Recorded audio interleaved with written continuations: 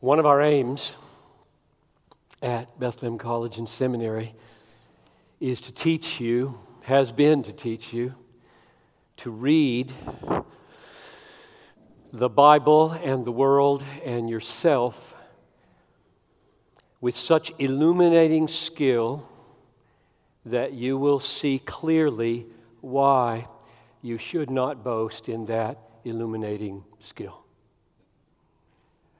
or in those you think have most of it. The Corinthian Christians could not read that way yet. They read like children.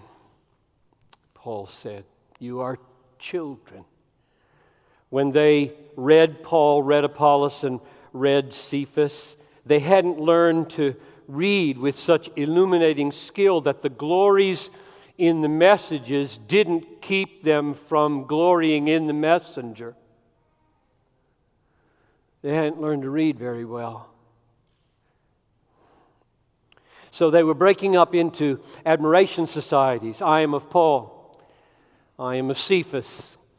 I am of Apollos. Quite against Paul's instruction. Let him who boasts, boast in the Lord. Let no one boast in men. So for those of you who are graduating, let me make one last attempt to spare you this childish way of reading the Bible or yourself or the world. May God grant you henceforth to read your Bibles and to read the world and to read yourself with such illuminating skill that you are not able to boast in the skill or in those who you think have most of it or have most of any ability, but in the Lord. So to that end, I want to give you one breathtaking argument that Paul uses to exclude such boasting. And the argument is very brief, the way a lightning bolt is brief. And the argument goes like this, 1 Corinthians 3:21. Let no one boast in men, because all things are yours. That's the argument. Let none of you boast in men. Why? Because all things are yours. All things are yours. Therefore, don't boast in men. That's the argument. It's a lightning bolt. When a sense of insecurity in your abilities, and in your job, and in your ministry, in your theology, tempts you to attach yourself to someone with more esteem, more gifted, more secure, don't do it. You don't need to do it because all things are yours. When a sense of out-of-the-way insignificance in the world of social media and publishing and growing churches and conference speaking and metro-urban cultural emphases tempts you to attach yourself to some group or some person more prominent, more shrewd, more published, more successful, more admired, don't do it.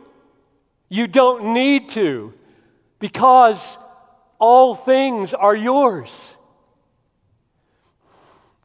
When craving for kudos that come with being in the know about the latest prominent music group or athletic team or movie or pastor or theologian or book or mobile app or political guru tempts you to attach yourself to them, don't do it.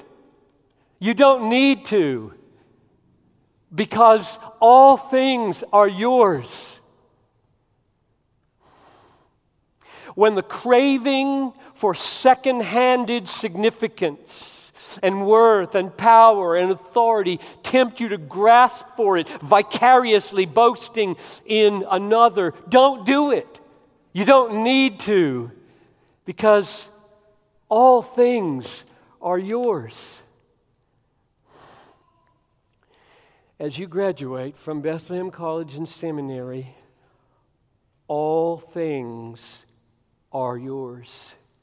This is the brightest bolt of lightning that can strike in the darkness of your life, whether now or till you're dead.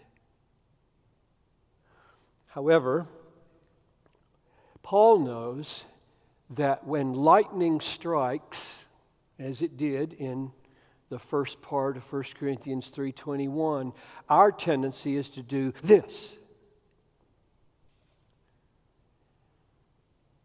To shield ourselves from the excessive brightness and thus miss its full, whole effect, to free us from insecurity and free us from fear and free us from worry and free us from grasping pride. We miss it because we can't bear to look at the brightness of the bolt of lightning that just struck into our lives with almost unbelievable truth. And therefore, Paul pulled out his super fast camera called Revelation and Inspiration, and he shot a movie of that lightning bolt. And it went by so fast, all he got was 8 frames. And those frames are: Paul is yours. Apollos is yours. Cephas is yours. The world is yours. Life is yours. Death is yours. The present is yours. And the future is yours.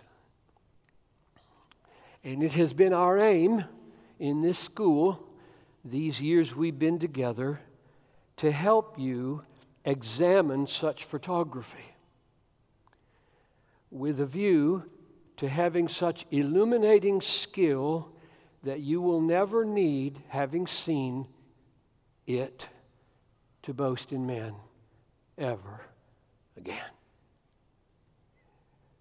So, I want to look at each of those 8 frames briefly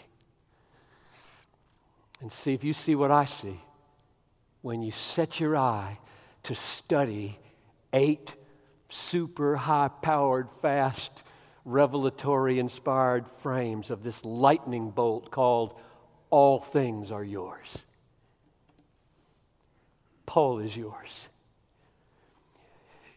Corinthians, your father in the faith, the one who betrothed you to Christ, who suffers countless beatings for you, the most prominent apostle outside Israel, the one who was caught up into paradise, the writer of Scripture. You are not his, he is yours. He is yours. You don't need to scrape for a few minutes of his attention. Every minute of his life, now and forever, everything he ever did, everything he ever said, everything he says serves your greatest joy. He's yours. You don't need to boast in men.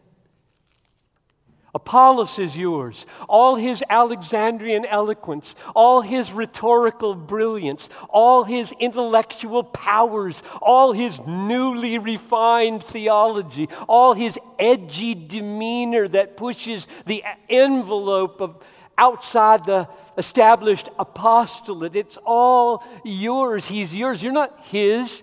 You don't need to follow him around and get some vicarious praise for his gifts. Everything he is, everything he has, is all turned by God to your advantage now, forever. Whether you're on the inner ring with him or he's never heard of you, he's yours. You don't need to boast in man. Cephas is yours. The original one. The real deal apostle. The one whose words go all the way back to Jesus on the earth. He heard him, he saw him, he touched him, he smelled him, he confronted him, he defended him, he denied him. The rock, the pillar. You are his. He is yours. He is yours way more than you are his. Everything he was, everything he is, everything he will be, everything he says, everything he does, woven into the tapestry of your life that God is weaving with perfect skill to make you glorious and beautiful and complete. The world is yours. Now, in this frame, Paul caught the whole bolt from top to bottom. The world is yours. The world, with all of its negative connotations in these 3 chapters, God made foolish the wisdom of the world. The world did not know God from wisdom. We did not receive the spirit of the world. That's yours.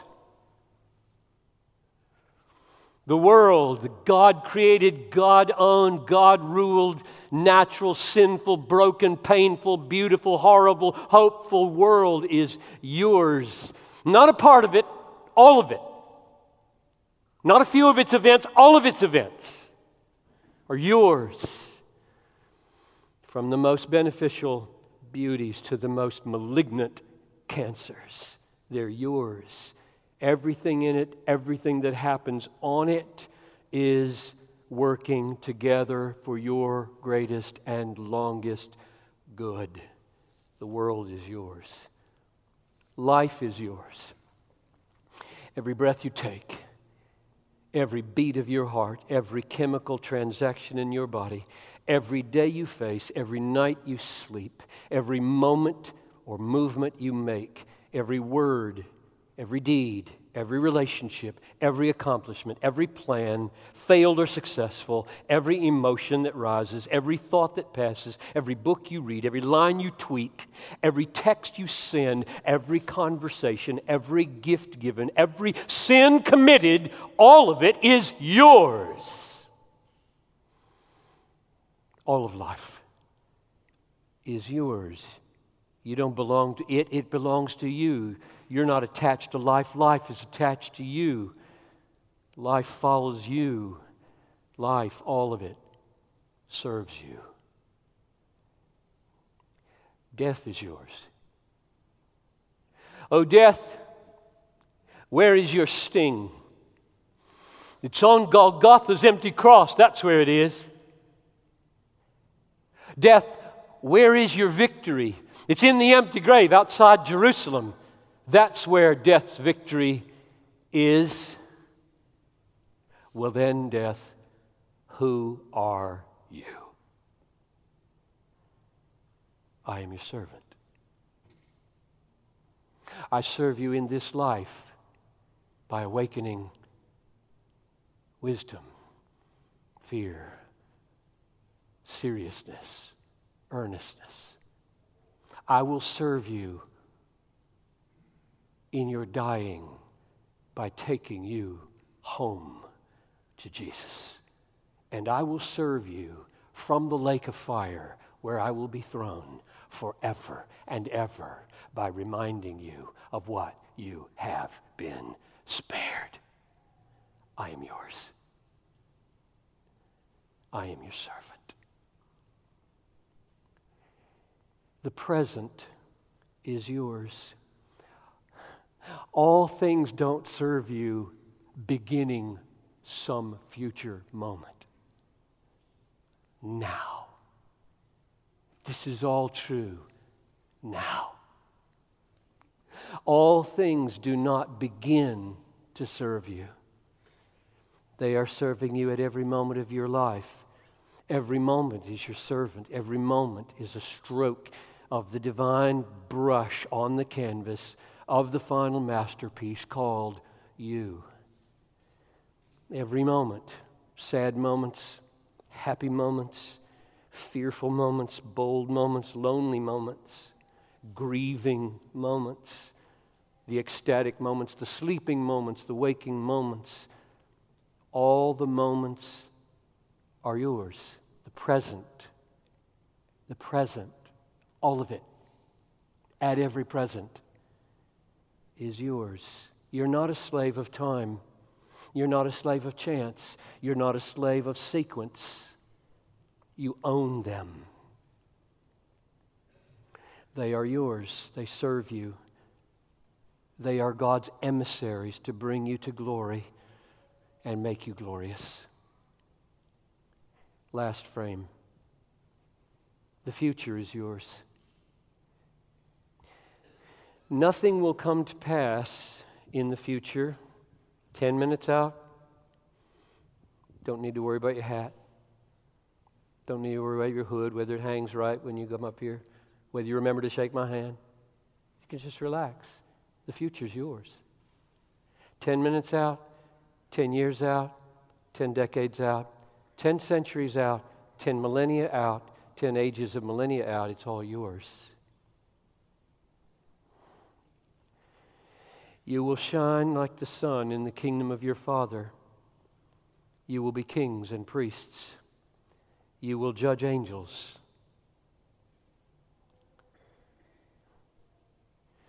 You will have bodies like the risen Jesus. You will be over 2 cities, and you 5, and you 10. And me, Barnesville, Georgia. Maybe.